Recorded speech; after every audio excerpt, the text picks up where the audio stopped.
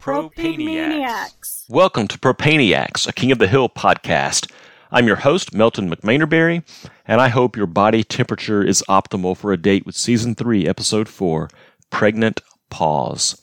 So, let's get it on, but not before we acknowledge that this episode was brought to you by Goober Smooch's Restaurant, dumpster fire-free since 1999. So first, let's talk about some general themes of this episode. The first that I want to bring out is fairly straightforward. The episode is about infertility and the complicated emotions and family dynamics that go along with it. But the second is maybe less obvious. Okay, I admit, maybe even a stretch, but let's have some fun, shall we? I read something here about trusting authority and credentialed expertise versus something like vigilantism and going rogue to solve one's problems. So let's get into the episode and see how these themes play out. So this episode is broken down into an A and a B story. And in Act 1, in the A story, we learn that Lady Bird can't get pregnant. Why? Because she has a narrow uterus. We also learn more about how exactly it all went down with Hank and Peggy when they were dealing with infertility early in their marriage. That's the A story. The B story is much simpler. Dale is a bounty hunter. Well, in the episode itself, the writers don't waste any time establishing what drives this A story. And that's Lady Bird's need to breed, if you will, and Hank's affection for Lady Bird expressed in what I guess he sees as protection of her purity and modesty. In particular, Hank's objection to Lady Bird's wearing his old underwear because it's not even good enough for him anymore establishes for us, or just reminds us where Lady Bird is in Hank's pecking order, essentially at the top of it. Okay, I don't know what Hank would say about that if asked, but this episode is about how his actions and his reactions show that, in fact, that is how he thinks of Lady Bird. And more importantly to the episode, that's how Hank thinks of his family in comparison. We see more of this disturbing esteem, I guess it is, that Hank has for Lady Bird in this scene where Buck brings one of his hounds over for this $500 breeding session. I mean, it's played for laughs, and it's definitely funny, especially the contrast between Hank's dinner date formality and Buck's grounded crassness. But it's important in the episode because Peggy observes all of it, and she kind of banks it in this 13-year-old reserve of resentment that she has for Hank. But it's late in the first act before we finally see the richness of this A story and how the effort to breed Lady Bird parallels Hank and Peggy's struggles with infertility before Bobby was born. Now, as soon as they show this flashback of young Hank and Peggy, all that is as obvious as one of Doyle Harkavey's musings. But something not to miss in this flashback is how unwilling Hank was to try anything at all, any techniques to overcome his and Peggy's obstacle to having a baby of their own, and that would be, of course, his narrow urethra. Some of those techniques, some less controversial ones, are mostly played for laughs. I mean, the switch to boxer shorts especially, right? But the hints are there of where this episode is going, and it's really well constructed as it will play out in the second act. Also, give me a break, Hank. That's just how you were raised by your mother and father as opposed to a test tube? You mean Cotton and Tilly? Yeah, that was a fairy book marriage and household, as Bill would say if there ever was one, right? Anyway, Peggy, whose powers of perception were greatly called into question in the previous episode, she's going to show that she didn't miss the significance of any of this in this episode. So how now will Hank react when it's not his narrow urethra, but Lady Bird's narrow uterus that are preventing Lady Bird from getting pregnant? Well, while all that was going on in the A story, the writers also wasted no time establishing the B story. Dale as a bounty hunter. It seems so obvious when you say it out loud. Why had no one thought of it before? And I do wonder what made the writers think of this. I mean, it does seem right up Dale's Prudence Barron alley to be a bounty hunter, but this episode came out several years before that guy Dog the Bounty Hunter, remember him? Before he became famous. Because at first I thought that's where the King of the Hill writers must have gotten the idea, but maybe it was the other way around. And here's that second theme I mentioned, right? The idea of vigilantism, of going rogue, of taking the law into one's own hands, if you will. Dale says it, right? It's a classic Dale quote. You're telling me there's a poorly trained, quasi-legal police force that operates with few, if any, government controls? It's about time. with apologies for the bad Dale accent. We also see, as Dale completes this joke of a training course for bounty hunters, something that we see all the time in King of the Hill, a cavalier cultural attitude towards safety. It's like Dale fits in better with this community than we might initially think. His incompetence is often the differentiator between him and others, and that's certainly what we'll see in this episode. But his penchant for chasing things and using weapons on them is just part of the culture he's in, it seems. Moreover, doing that independently seems to be a part of the culture as well. It's certainly part of Dale's personality. I mean, in his profession, Dale is always seen as an independent exterminator. No partners, no employees, no bosses, no network of fellow exterminators, etc., etc. Just Dale, his van with the dead ant on top, and his army of chemicals. Furthermore, recall that Dale is not licensed as an exterminator. We learned that in King of the Anthill. We also learned in that episode that he's terrible at exterminating, at least by conventional, scientifically endorsed means. What he was good at in that episode was more off-script, an individual connection that he had with the ants that he seems to have developed all on his own. So, as a bounty hunter, it seems that Dale is going to be just as rogue as he is as an exterminator. He's barely been trained at all. He seems to be planning to operate all on his own, and very loose camaraderie that comes with the license that he has to do this type of work, a blue baseball hat to replace that brownish one he always wears, is the closest thing he'll have to a community or team to do this dangerous work with. So that's where Act 1 leaves us.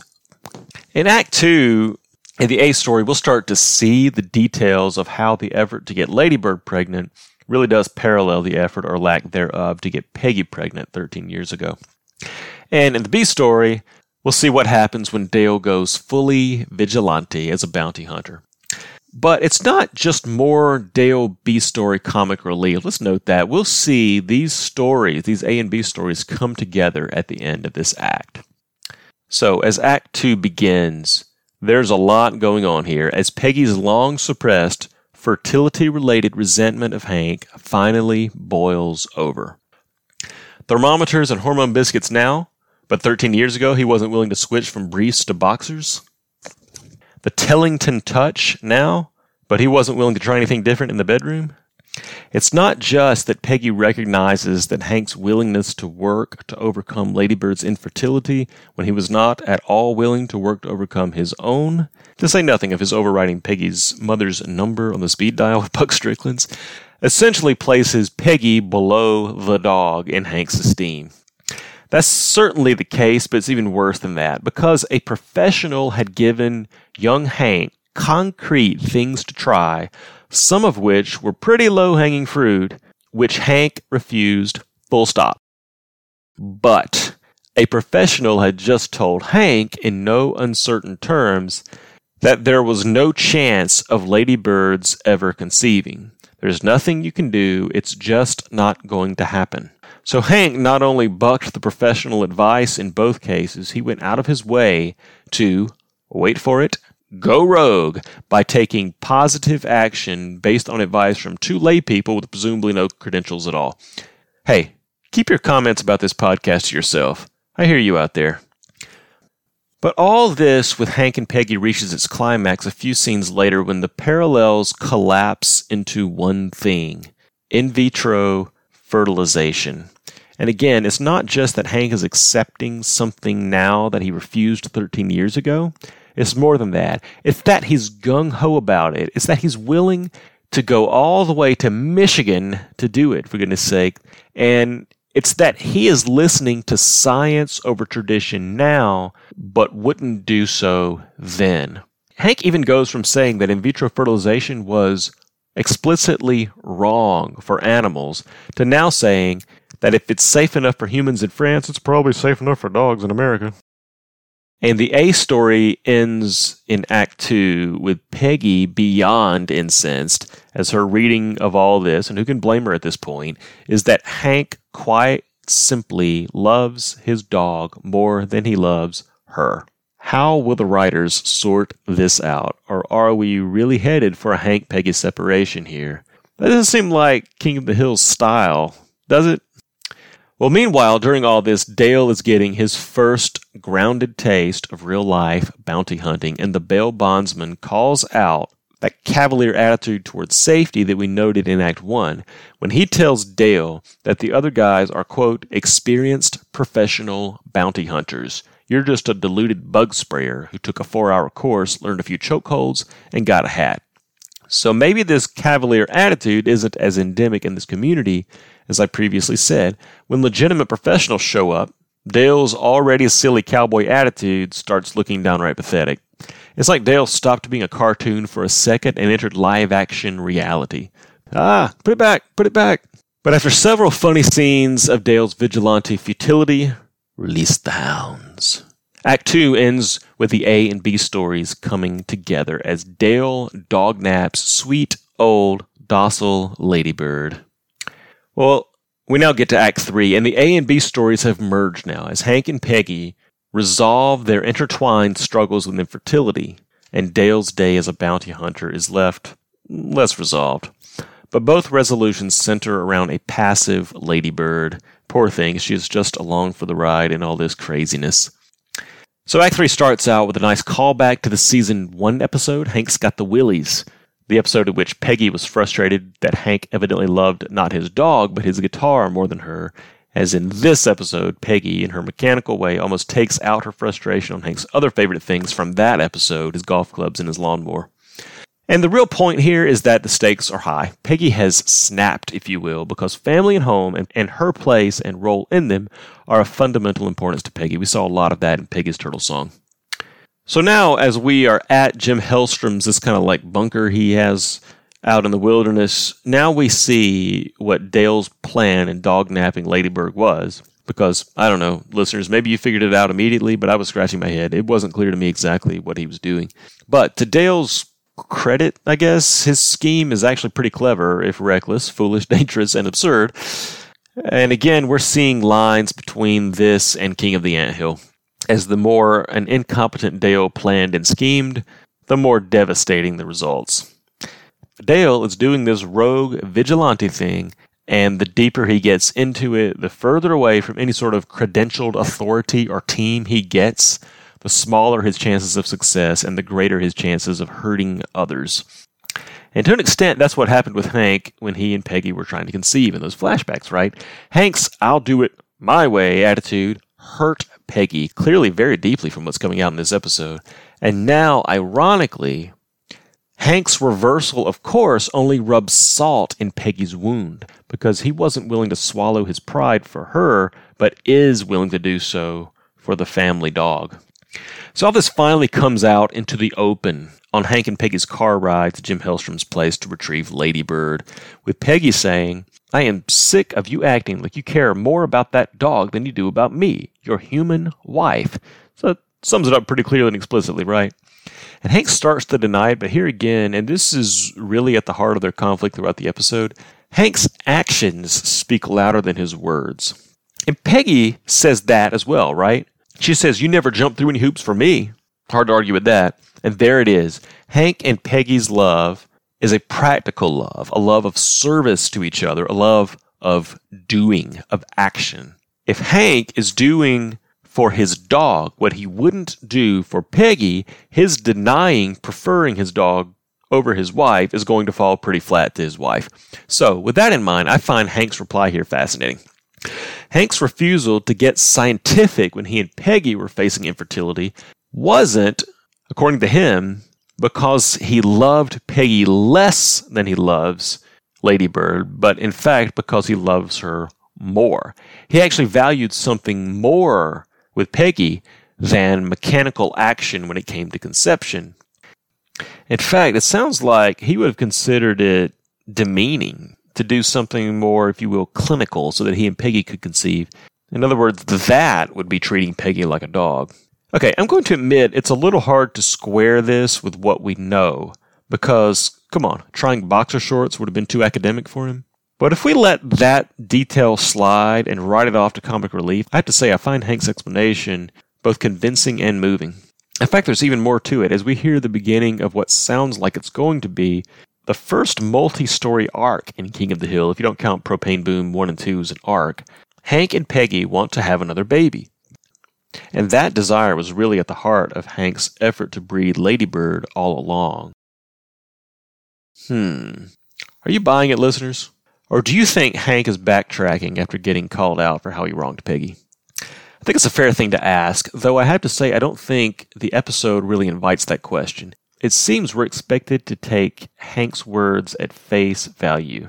Peggy certainly does, and Peggy is clearly touched by them. But Hank's still going rogue, right? Is he going to listen to the doctors this time? It doesn't sound like it. It sounds like he's going with the home remedy that worked the first time, which was a puppy.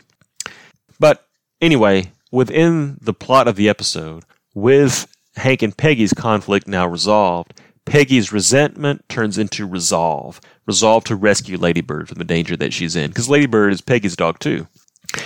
And here is the fierce, driven, no-nonsense version of Peggy that comes out from time to time. She literally takes the wheel from Hank here and reminds him and us why Peggy is such a perfect mate for Hank. This is the flip side of the attitude that was about to destroy both the lawnmower and the golf clubs. It's a don't mess with Texas style of nurturing and protecting her family that I guess we have to say is Peggy at her best. So Hank and Peggy have rescued Ladybird, and all seems well and resolved with the A story, although we don't know what's going to happen yet with this whole trying to have another baby potential story arc. But before we leave this episode, we have to resolve the B story. Well, I guess actually we don't. Dale has met his match in this subject that he's bounty hunting. I mean, really, these guys are two sides of the same coin, and it seems they will continue in this stalemate they've established in perpetuity. Oh well. So what do we think of this episode? Well, this is yet another Season 3 classic. Season 2 also started really strong like this, if you remember, and it will be interesting to see if Season 3 is able to keep up the consistency more than I think Season 2 did. It's interesting, at least as far as the ratings of yours truly, neither Season 2 nor Season 3 has reached the peak levels of brilliance of Season 1. But the show now feels much more like it has found a rhythm and has hit its stride. So we'll see how all that plays out in this season.